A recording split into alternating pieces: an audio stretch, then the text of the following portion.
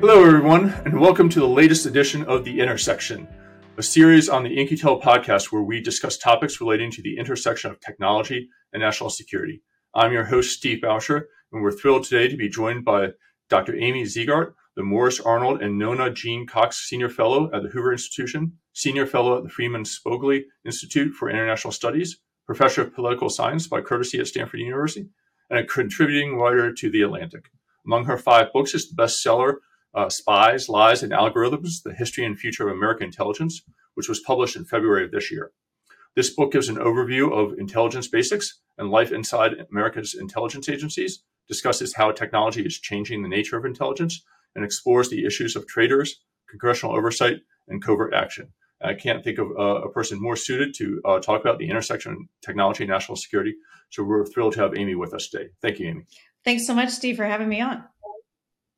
Great. So we're going to start, as usual, by framing this conversation by talking about the great power competition that's existing in the world today between the U.S., China, and Russia to shape worldwide security infrastructures, trade practices, investment regimes, and technology developments. But in order to give our listeners some context for where you're coming from, Amy, maybe you can tell us a little bit about your background and what led you to where you are today. What led me to where I am today? Yeah. The answer is an improbable and circuitous route. So just a little bit. That's great. I think people love to hear their stories because everyone thinks life is a very straight line journey, and I think we all know it's not. No. So I grew up in the hotbed of international relations, Louisville, Kentucky. Okay. I went to a hippie school and a horse farm. Which turned out to be a great place if you were either A, really a super nerd like me, or B, kicked out of every other school in town. And so I actually started studying international politics because I was watching TV and saw Deng Xiaoping visit the US. So I became fascinated by China, started taking Chinese lessons in middle school, ended up studying Chinese in college, living in Beijing and Taiwan and Hong Kong. So I was originally a China person, fascinated by all things China, starting in the 70s. I did a stint at McKinsey, then ended up skipping the business section of the newspaper to start focusing on foreign policy. That's a good guide of what your day job should be.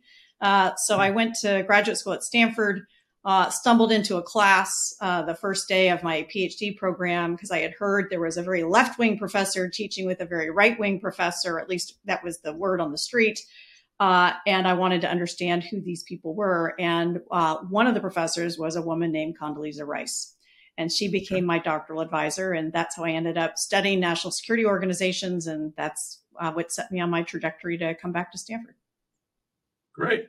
So you've been at Stanford for a number of years. You're very focused and influential in this area.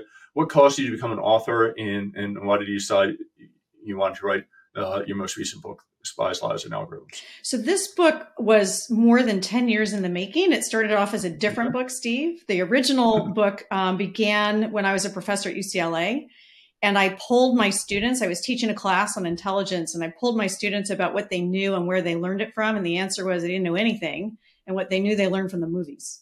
And statistically significant results, those who watched a lot of spy-themed entertainment were much more likely to believe that enhanced interrogation techniques like waterboarding, et cetera, were the right thing to do.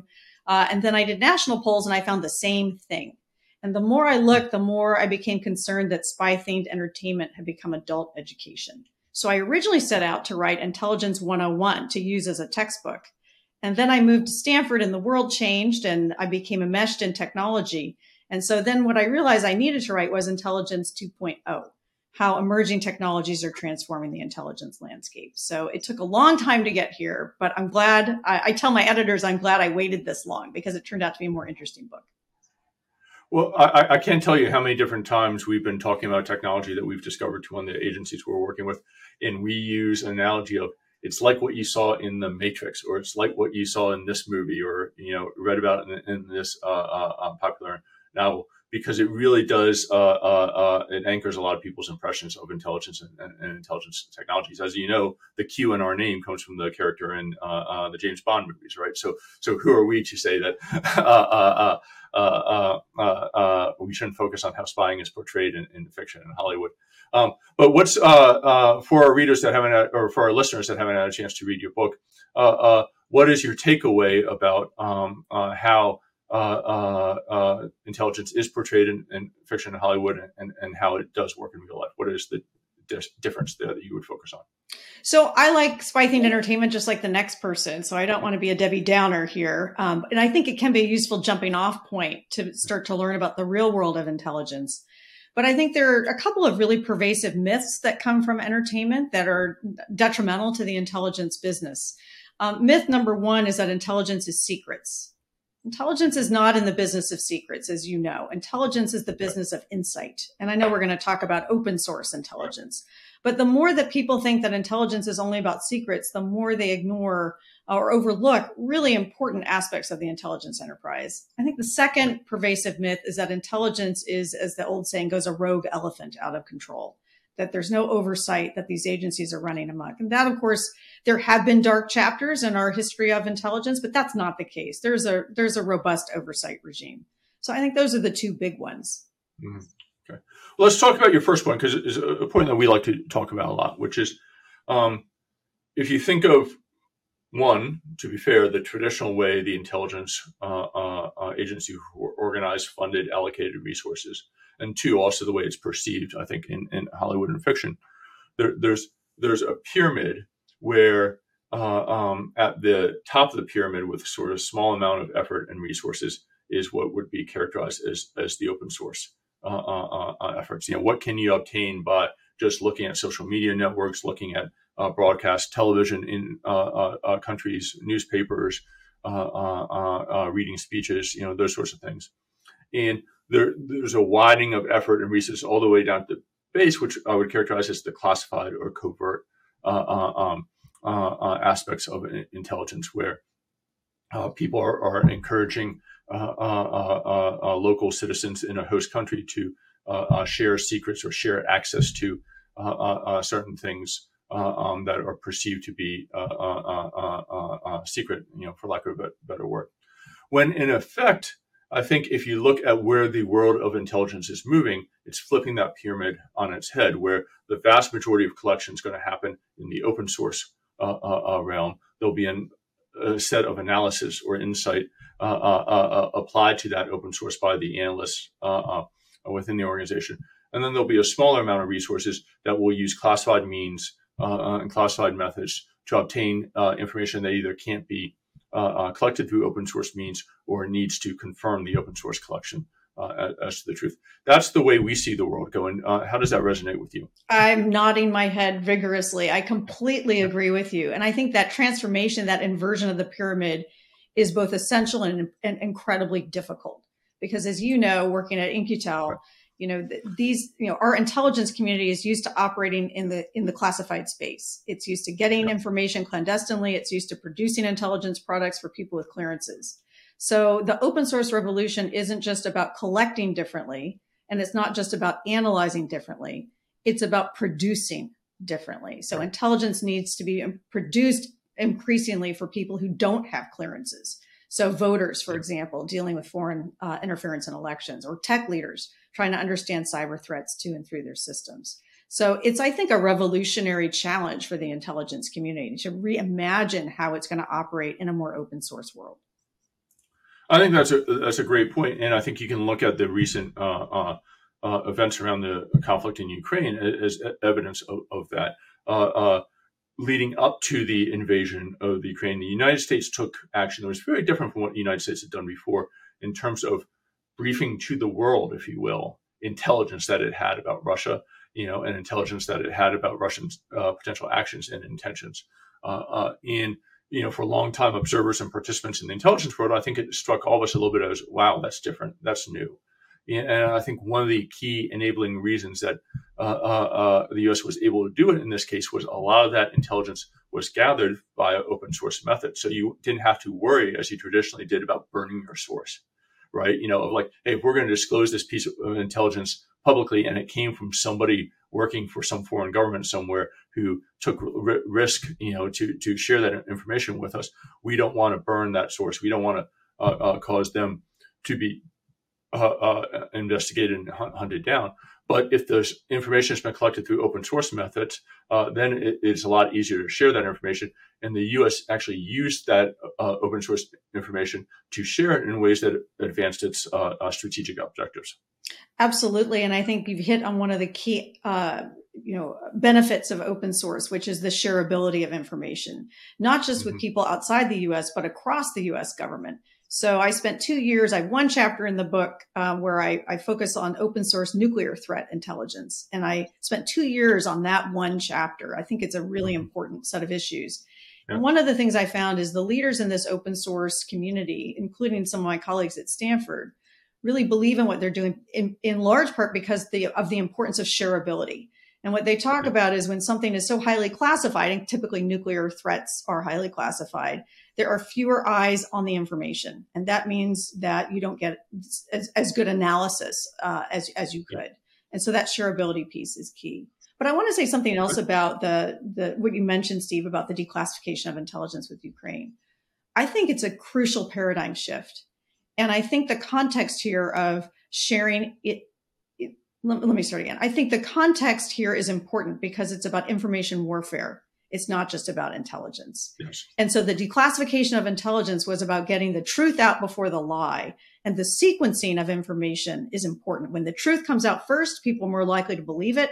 When the lie comes out first, people are more likely to believe it. So I think this strategy of the U.S. government saying, don't believe what Vladimir Putin is about to tell you was a brilliant idea on a number of dimensions. I think that's another fantastic point. We are in an era of information warfare. We are seeing both adversaries, both China and Russia, I think, act in that way. Russia's probably more visible and advanced today in it, but China's playing catch up and becoming very good. And to your point, it's impossible to counteract that those efforts by saying that's not true, but we can't tell you, what really is true because that's a secret and you're not clear for it, right? That's just a very debilitating message to send out to anybody. And so I think we are, as you said, in this paradigm shift where are experiencing a paradigm shift where the world of intelligence is going to have to be more openly discussed. How this information was sourced, how it was analyzed, and why the conclusions were come to. You can also look at all the different conspiracy theories and conversations around the origin of the COVID virus as another example of, look, there were lots of different stories out there, and the U.S. government initial reaction to that was, just to make a blanket statement and not sort of offer any justification or background as to how it came to that conclusion. And that didn't carry the day with the worldwide public opinion, let alone the U.S. public opinion. So I think that was where the world's going. And to your point, it's a cultural shift that, some of the agencies and some of the longtime practitioners are struggling with because that's not the way it always was. Have we seen any examples of this in Hollywood or fiction of people getting it right and demonstrating this? I don't know the answer to this. I can't think of anything off the top of my head. If there are examples in Hollywood, it's a lone individual working against the evil bureaucracy in order to get the truth out, right? Right. Exactly. So, so moving on from the open source topic, let me ask you, because a lot of our listeners obviously care about what emerging technologies are coming that are important here. What do you see today that are the ones that the national security community should be paying the most attention to and adapting to really support and extend this trend that we've been talking about? That is such a critical question, Steve. I wish I had a really cogent answer. I think it's important to realize that I don't think anybody has a clear answer. If you look at the list of critical technologies released by various government agencies, they're so broad as to be meaningless. It's all of AI, all of robotics, any emerging technology you can think of. And so I think the implicit strategy here is that we have to compete on every technology everywhere in order to win. And I think that strategy is doomed to failure. And so one of the projects I'm working on now with a colleague named Herb Lin, who's a physicist here at Stanford, is how do we have a more segmented competition strategy on what emerging technologies must we win? What parts of AI are the most important to actually be first? Where should we be fast followers? Where is it better to be second than first? And then there's a third category that to me is the most intriguing, which is on what emerging technologies should we be deliberately luring China into competing because they're competition traps, where China will exert enormous talent, effort, political capital without marginal gain. And even better, what are competition traps where China knows they're traps but competes anyway because of matters of prestige or bureaucracy? And I think we have some examples from history, but Herb and I are delving deeply into specific technological areas to try to bucket those technologies into those three categories. I think that's fascinating. And the last category I hadn't really given a lot of thought of, but and the smartass in me wants to say Bitcoin, but I think, or cryptocurrencies, but or blockchain, I guess, but I think there's a lot of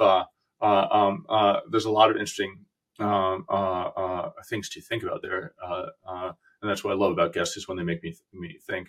Let me throw out a couple areas that I've observed and get your reaction to them. First is, I think when you move to a world of great open source collection, one of the challenges is most of that intelligence is not in English. It's in the language of the host countries. And so one of the areas I think we as a community are challenged with is translation at large scale. So if you're collecting a lot of Chinese or Korean or Russian documents, the ability to automatically translate those documents at scale, find the pieces of info in there that are actually pertinent to the intelligence mission and elevate them to such that a human could then take a look at them and apply the human brain to develop the insight. That's, I think, a real challenge for us. We're really good at collecting. We're not really good at translating. And so I think that's an area out there with a lot of some very interesting companies doing some good work there. The second area I would observe also is in the general area of collection platforms. How do you collect when you're collecting for open source as opposed to when you're trying to collect for classified information? I think there is a difference in the types of platforms that you create and operate to do that. And I think if you have to start with a mission, in your head at the very beginning with a white sheet of paper as you build these platforms to build the best platforms. And I don't think enough people are doing that. They're trying to sort of retrofit or optimize platforms built for classified collection to do open source collection. So I think those are two areas that I would observe are interesting places to play. I don't know if you have any reactions to that. I would agree with you. I think one of the things that is often missing in the open source conversation is that this is an organizational ecosystem. So open source isn't just stuff. It's not just information that the IC needs to bring more into what it does. It's a set of organizations and individuals. And one of the questions is, where's the belly button in the community for open source leaders, responsible open source leaders to access the classified world? How can we actually shape norms, standards, ethical guidelines for open source collectors and analysts? Right now, this is a relatively benign environment. It's dominated by American and allied companies and individuals, but that's not going to stay that way. And if we look 10 or 20 years in the future, what does the open source world look like? It's going to be a lot less benign than it is today. Yeah. So how do we then shape those standards and training so that we have the most responsible players actually self-governing in a way that is advantageous to the United States? Yeah, I think those are some great points. So let's move on to our next topic then. Obviously, your background is very deep in the cybersecurity area. Can you talk a little bit about the part that you think cybersecurity plays in great power competition? And we can talk a little bit about some of the changes that we're seeing there. So I wish we had another hour. We could talk all about cyber. So I think, it's interesting, Steve, because I looked back, it's 10 years since cyber was listed in the top threats at the DNI annual threat assessment. And so I've spent some time thinking about what do we get right in cyber and what do we get wrong in cyber over the past 10 years. And the answer is, if you go back to that 2012 Director of National Intelligence Threat Assessment, they identified cyber as a top threat, and they identified the main actors in cyberspace, focusing particularly on Russia and China. But I think the cyber threat has morphed in ways that nobody anticipated. So the two big things that we collectively, academics, policymakers, intelligence officers, we got wrong. There are two big things we got wrong. One was that cyber would look like warfare as we knew it, that it would be big, it would be obvious, the threshold would be clear. Leon Panetta, when he was Secretary of Defense, talked about a cyber Pearl Harbor in 2012 that would lead to physical effects. And of course, we know if you fast forward 5 years from there was a cyber surprise in our election, but it was hacking minds, not just machines. And so I think, so the first thing is cyber war would be obvious, and it hasn't been obvious. It's been at the below the threshold of war. The second piece, which I just alluded to, is we focused on machines and not minds.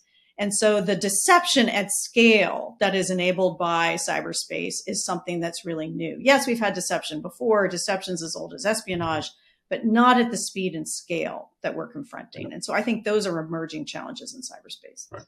Okay. And actually they tie together, right? The whole deep fake issue is a cybersecurity issue, but it's also an open source collection and analysis issue as well. And it can be very scary when you see some of these demos that we're all seeing right now of these deep fakes.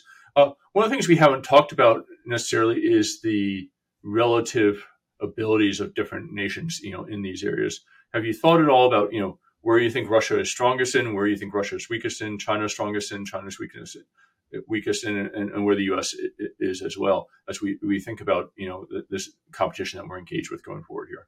Where do we need to get better, and where do we need to be scared, I guess, is the short version of that question. Well, I wish I don't have access to enough classified information to be able to answer that question sufficiently. Yeah. I can tell you just based on the unclassified world, there are a couple things I think that concern me. Number one, the U.S. is one of the most capable actors in cyberspace. We know that, but we're simultaneously one of the most vulnerable countries in cyberspace. Mm-hmm. So part of the challenge is we have asymmetric vulnerability because we're so digitally connected and because we have such wide freedom of speech on the internet. So we're inherently more vulnerable than other states. So North Korea hacks Sony Pictures. It's a national security incident. North Korea's internet goes down and nobody notices because North Korea only had 28 websites at the time, right? So that's number one. I think number two is we operate by different norms, right? And so, and we should operate by different norms. We're a democracy. We believe in the truth. We believe in the rule of law. So we're just not going to do some things that our adversaries are going to do. So China, for example, we know is really good at stealing intellectual property. They've been robbing us blind for years. We, as you know, better than I do, the intelligence community does not conduct espionage on behalf of specific companies. We just don't do it. Some of our allies do, but we don't, and we're not going to. So I think there are some differences there, but with those differences also come advantages, right? So, we have some, you're living one of the advantages, which is the innovation ecosystem that we have in the United States, and in particular in Silicon Valley. And so that's an enduring strength, right? The freedom to innovate, the freedom to be wrong, the freedom to fail, I think is likely to be a long-term advantage for us in the cyber conflict. Yeah, I think that's a fantastic answer. And you also start to touch on a point that I wanted to go to next, which is one of the ways we think about relative strengths and capabilities of these nations is by talent, and where, who is developing what talent in which country. And as an educator, I'm sure that's near and dear to your heart. What do you think the U.S. can do better to develop the number of technical minds in the areas that we've discussed here to really continue to be a worldwide leader, in these capabilities? So talent is near and dear to my heart. I will tell you that, I wrote this book, Spies, Lies, and Algorithms, because I wanted to teach a class at Stanford. And my real goal in teaching the class at Stanford is to encourage engineering students, and there are many of them here, to think about international security early in their careers, which gets to the talent piece. I think there are a few things that the IC needs to do differently. Number one, they need to think about recruitment from a different frame.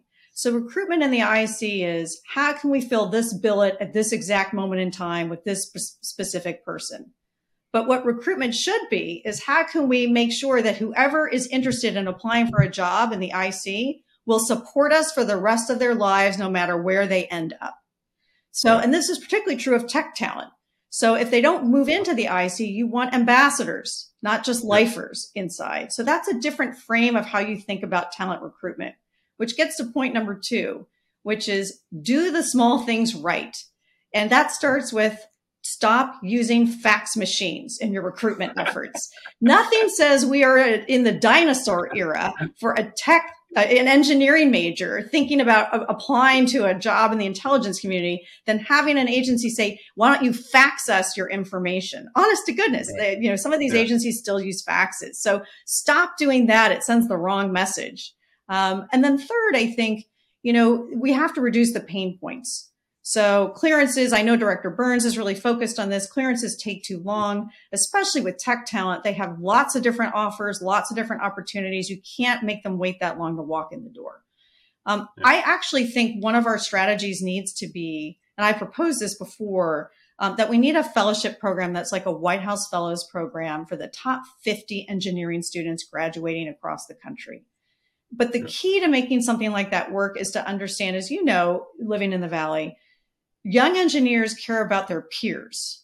It's their peer network that really matters. And if you have the top engineering students, wherever they end up, in this cohort of this program for a year working inside, even if they don't end up becoming lifers and they go to Google or they go to startups, their friends are influenced by their experience. And that's a way to win hearts and minds across different companies and industries.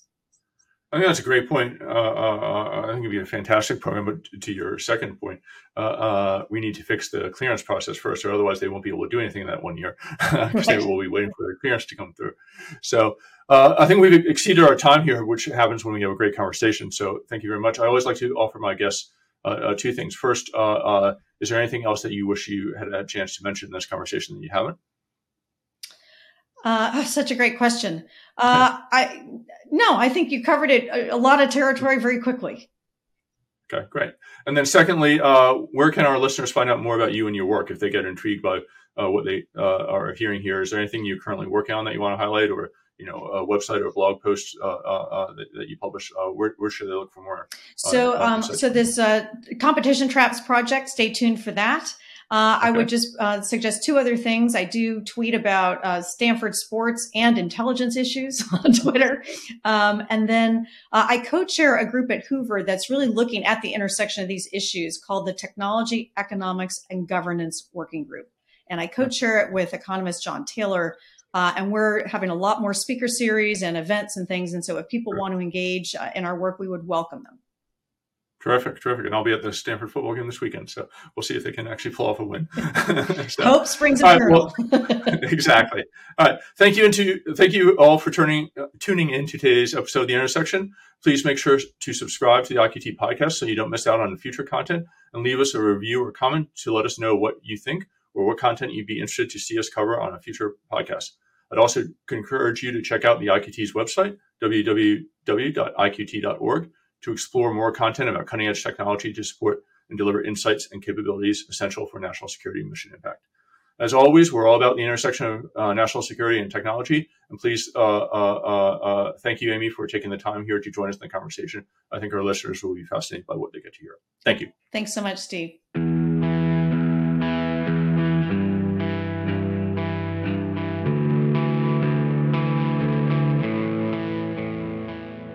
Produced by Heartcast Media.